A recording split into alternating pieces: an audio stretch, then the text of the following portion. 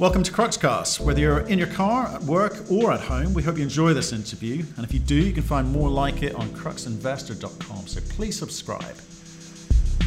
We caught up earlier today with Brandon Munro, CEO of Bannerman Resources, a ASX Uranium Junior. They've just raised some money. We ask why, how much, and what they're going to be doing with it. If you want our thoughts and opinions on that conversation, you can find that at cruxinvestor.com/club, where in fact, as part of our weekly show, we're going to be digging into the weeds a little bit with him. You can also find on there detailed company reports and analysis. There's commentary from experts from around the world on a variety of companies and commodities. There are training videos on there to help you with your diligence process. We've got summaries of all the interviews that we've done just to save you some time. And of course, our big thriving community of intelligent investors sharing their thoughts and ideas with each other in a nice, friendly and safe environment. Sounds nice? Go and join them at cruxinvestor.com/club. Brandon Munro, how are you, sir? I'm really well. I'm pleased to be on. Thanks for having me. Yeah, no, thanks for coming on. We noticed that you have gone and raised some money, and we were wondering why. So we wanted to have a quick chat about it. Now, we obviously have a weekly uranium show, which we talk about, and lots of people see that in the club. We're talking today about Bannerman, and I think it's a much wider audience. So you're going to have to give us that 1 minute overview of what Bannerman is before we get into the conversation proper. So if you don't mind. Delighted to. So Bannerman Resources, we're listed on the Australian Stock Exchange. We are a uranium development company focused on the Etango uranium project in Namibia. It's a very advanced project. We've been working on it since 2006. And through that process, we've taken it all the way through a definitive feasibility study and pilot plant study, which went for 3 years. And that was at a very large scale, which actually produced 7.2 million pounds per annum over a significant mine life. And what's really changed in the last year is we've now put out a scoping study in August for the Etango 8 uranium project. It's a smaller, more streamlined version of Etango, much lower hurdles development, and it enables us to get into production sooner with lower development hurdles. And once we're in production and profitable, we're in a position to then consider upscaling, if necessary, to the original scale.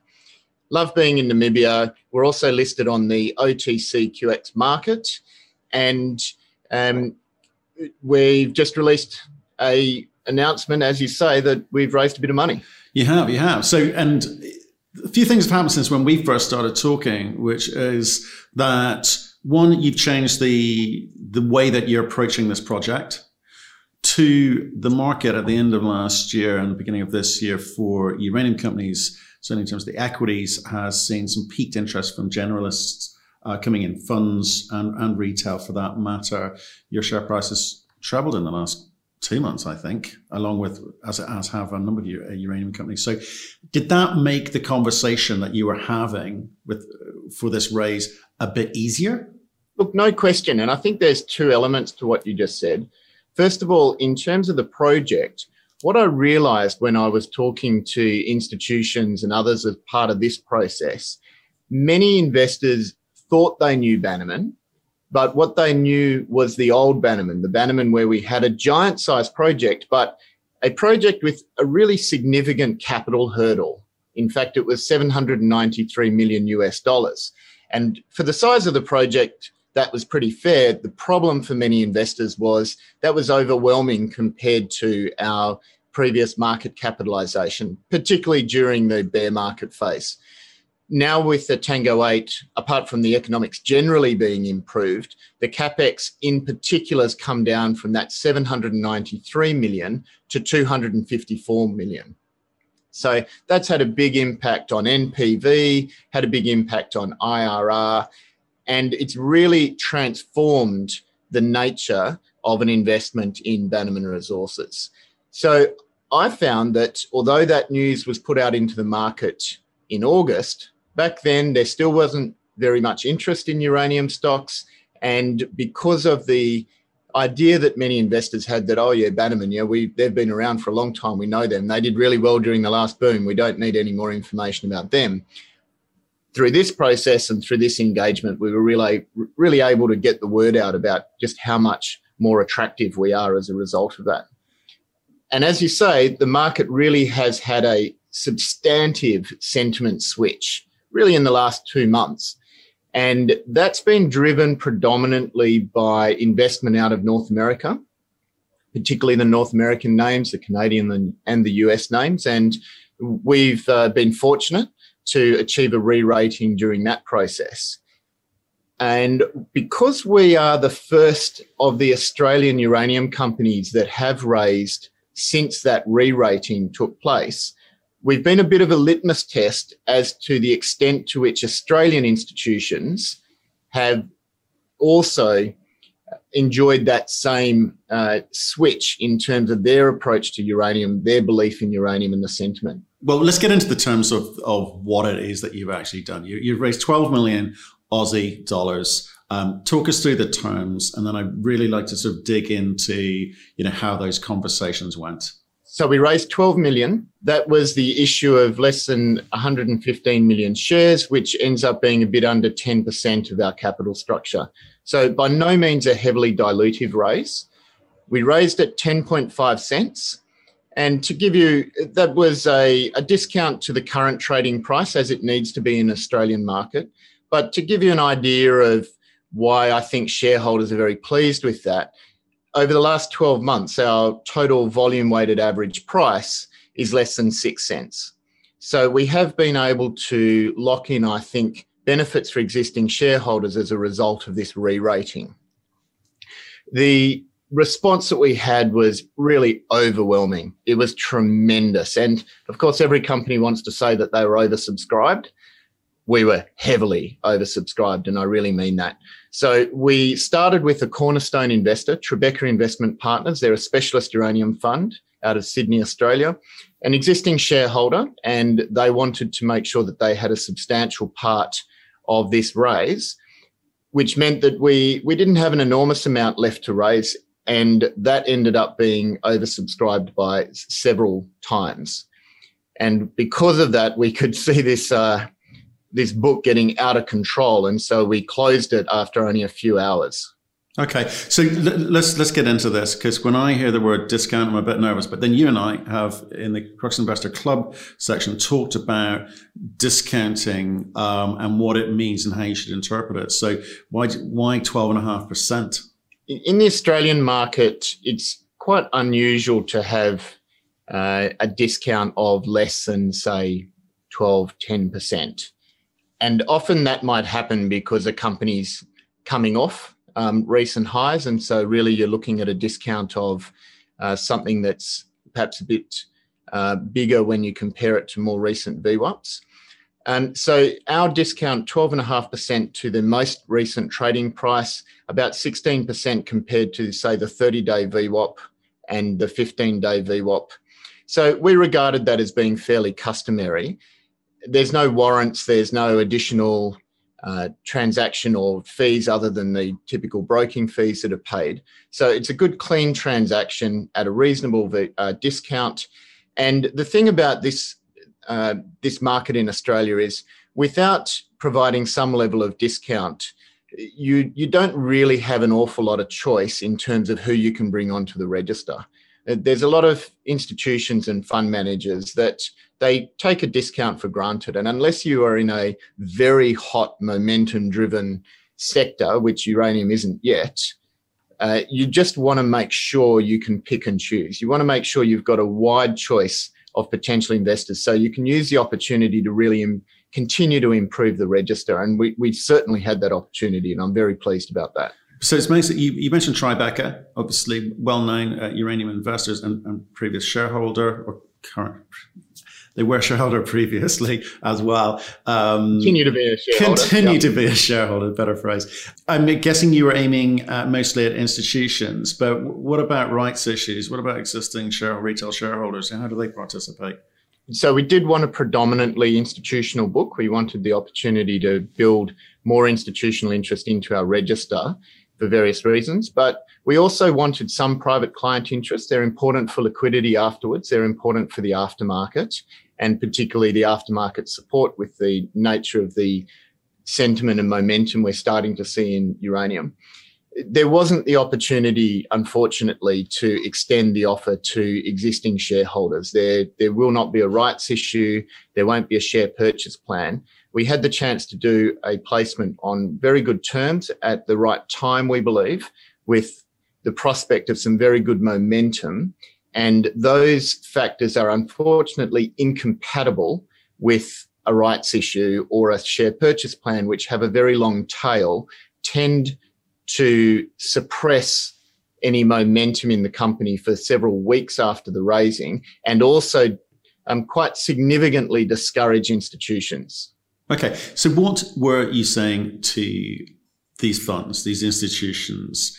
I guess I hear you when you say we're retelling the story, but what were the bits that they're buying into? Because we're seeing so much movement into uranium from generalist funds, not just the specialist funds. So what's the thing that they're latching onto? Yeah, so I won't give you the shopping list of what's great about Bannerman. Instead, I'll tell you what they latched onto, to use your words. So the first thing where I think we've established a really solid degree of respect amongst institutional investors in this market is we are very fastidious stewards of our finances. We've only raised, this is the third time in 5 years. In 2016, we raised at 3 cents. In 2018, we raised at 4.6 cents. And now we've raised at 10.5 cents. As I said, against a yearly VWAP of under 6 cents. So not only have we raised at the right time, but we've made that money last. So almost 3 years ago, we raised 8 million and we still had 3 of that left. And in the meantime, we've done an enormous amount of project work and put out a scoping study on a very different type of project to what we had previously. And, a lot of these guys have seen me in the back of the plane and that type of thing. So they know how we run the company, and that's something that they can respect. The other thing that I think was particularly interesting to the institutions is there aren't many companies left on ASX that haven't already had their run at a raising. In fact, we were the last substantive uranium company to raise. Everyone else raised during the year. So there was an element of this is a fairly unusual opportunity to get set in a very good quality uranium name in anticipation of what's widely regarded as being the eve of a very, very good period of time in uranium. So we had that advantage, both in terms of a well-known name and well-regarded, and also particularly for institutions who prefer to come in primary raises rather than buying on market. This gave them the chance to get a good foothold that they can then enhance if they wish to in the market. And look, I think the third and probably the most important thing that relates to what I was just saying, Bannerman still has extraordinary leverage to the uranium price. And we retain that because we've essentially got 2 very distinct bites at the uranium market cherry. The first one is a Tango 8, and that's designed to be a 3.5 million pounds per annum project over 14 years, with the potential to not only extend the mine life, but also once we've been in production and been profitable for a few years, we could choose to increase our production rate and build, for example, a second plant. It's all designed so that is possible and will be feasible of the way that we see the market improving. But by the time we're ready to finance that, if the uranium market has developed in the way that many of our investors feel that it will, and we've got a upper uranium price scenario, then we can still build the giant-sized Etango project. It's got a definitive feasibility study. It's got all of the backing of a pilot plant. And that produces 7.2 million pounds per annum over a significant mine life. So that, coupled with a very large resource of 271 million pounds, all in the one project, gives us that leverage. And what they now see is that with this being a substantive raising that enables us to get all the way through to that financing decision with either of those projects as we choose, the antithesis to leverage, which is dilution, is no longer a feature for us until we're ready to raise equity to finance a project, if that's the way that we proceed. It's interesting to me that the market is looking at uranium again. The institutions are looking at uranium again. You're one of the nearer term producers, if I can put it like that. There's a lot of big exploration stories out there, which are finding it equally comfortable to get financing for. Was that part of the discussion? Was it just a case of anything uranium, or the fact that you're a near term producer was again part of what got you over the line? Yeah, that's important, particularly for some of these institutions that have got medium to longer term timeframes. And a number of institutions who, quite frankly, we were surprised they were prepared to invest in a company our size. We're still only 150 million Australian dollar market cap, but they're obviously taking a longer term view, and they're investing in not what we are now, but what they think we'll become. So for people who don't know the story, we're currently in the process of completing a pre-feasibility study for Etango 8, and we expect to be able to commence a definitive feasibility study by mid-year. What's unusual for us is that all of that work has been done at a definitive level, but for a much bigger project. So it's quite a streamlined feasibility process. When you add up some time for financing and construction, which we expect to be 18 to 24 months, we would anticipate that all going smoothly, we'd be in production in 2025. We already have our environmental permitting, so that's not a potential roadblock here. Everyone knows that uranium's very well supported in Namibia by both the government and the host community, so that's not a roadblock. And the project economics are robust. So there's a real level of belief by uranium believers in our capacity to get into production within that time frame. And as you say, Matt, there just aren't that many projects who can confidently say that they can do that. Part of what I think many in the uranium sector are starting to appreciate is that whilst there's an existing supply deficit in this sector, and it's substantial, by 2025 it really becomes crucial in the context that there's very few mines that can come on in that time frame to actually deliver into that supply deficit. And by 2028, it's forecast to gap out to a critical level. And what's nice about our Etango 8 project is we can be in production to meet the financial benefits for shareholders of that 2025 level of deficit. But if we see 2028 develop in the way that we expect and hope, then we can just double production or increase production even further to achieve some very substantial super profits that this cycle is expected to deliver for uranium producers. Fantastic. Talk to me about the amount. You've chosen $12 million, and I hear that you were oversubscribed. You know, a lot of people want in on this story, and I'm not surprised. But why 12? Why not 8? Why not 16? How'd you come up with that number? We wanted to keep the effect on our register to under 10%. We wanted to be in the category of a sensible raise. I understand that shareholders don't like dilution. I mean, I'm a large shareholder in the company, and because of regulatory reasons, I can't participate in this without a whole lot of hassle. So I wanted to avoid dilution. The board holds 11% of the company, and they wanted to avoid dilution. But we would say this is very constructive dilution, and keeping it under 10% means it's very reasonable. And as I said before, we've only raised 3 times in the last 5 years. And what we found during the last raising was we raised well, we got the timing right, we used it as an opportunity to improve our register very substantially, and that has set the company up really incredibly well. And we raised 8 million at the time, and there might have been a couple of eyebrows back then saying, well, do you really need that much? What's it done?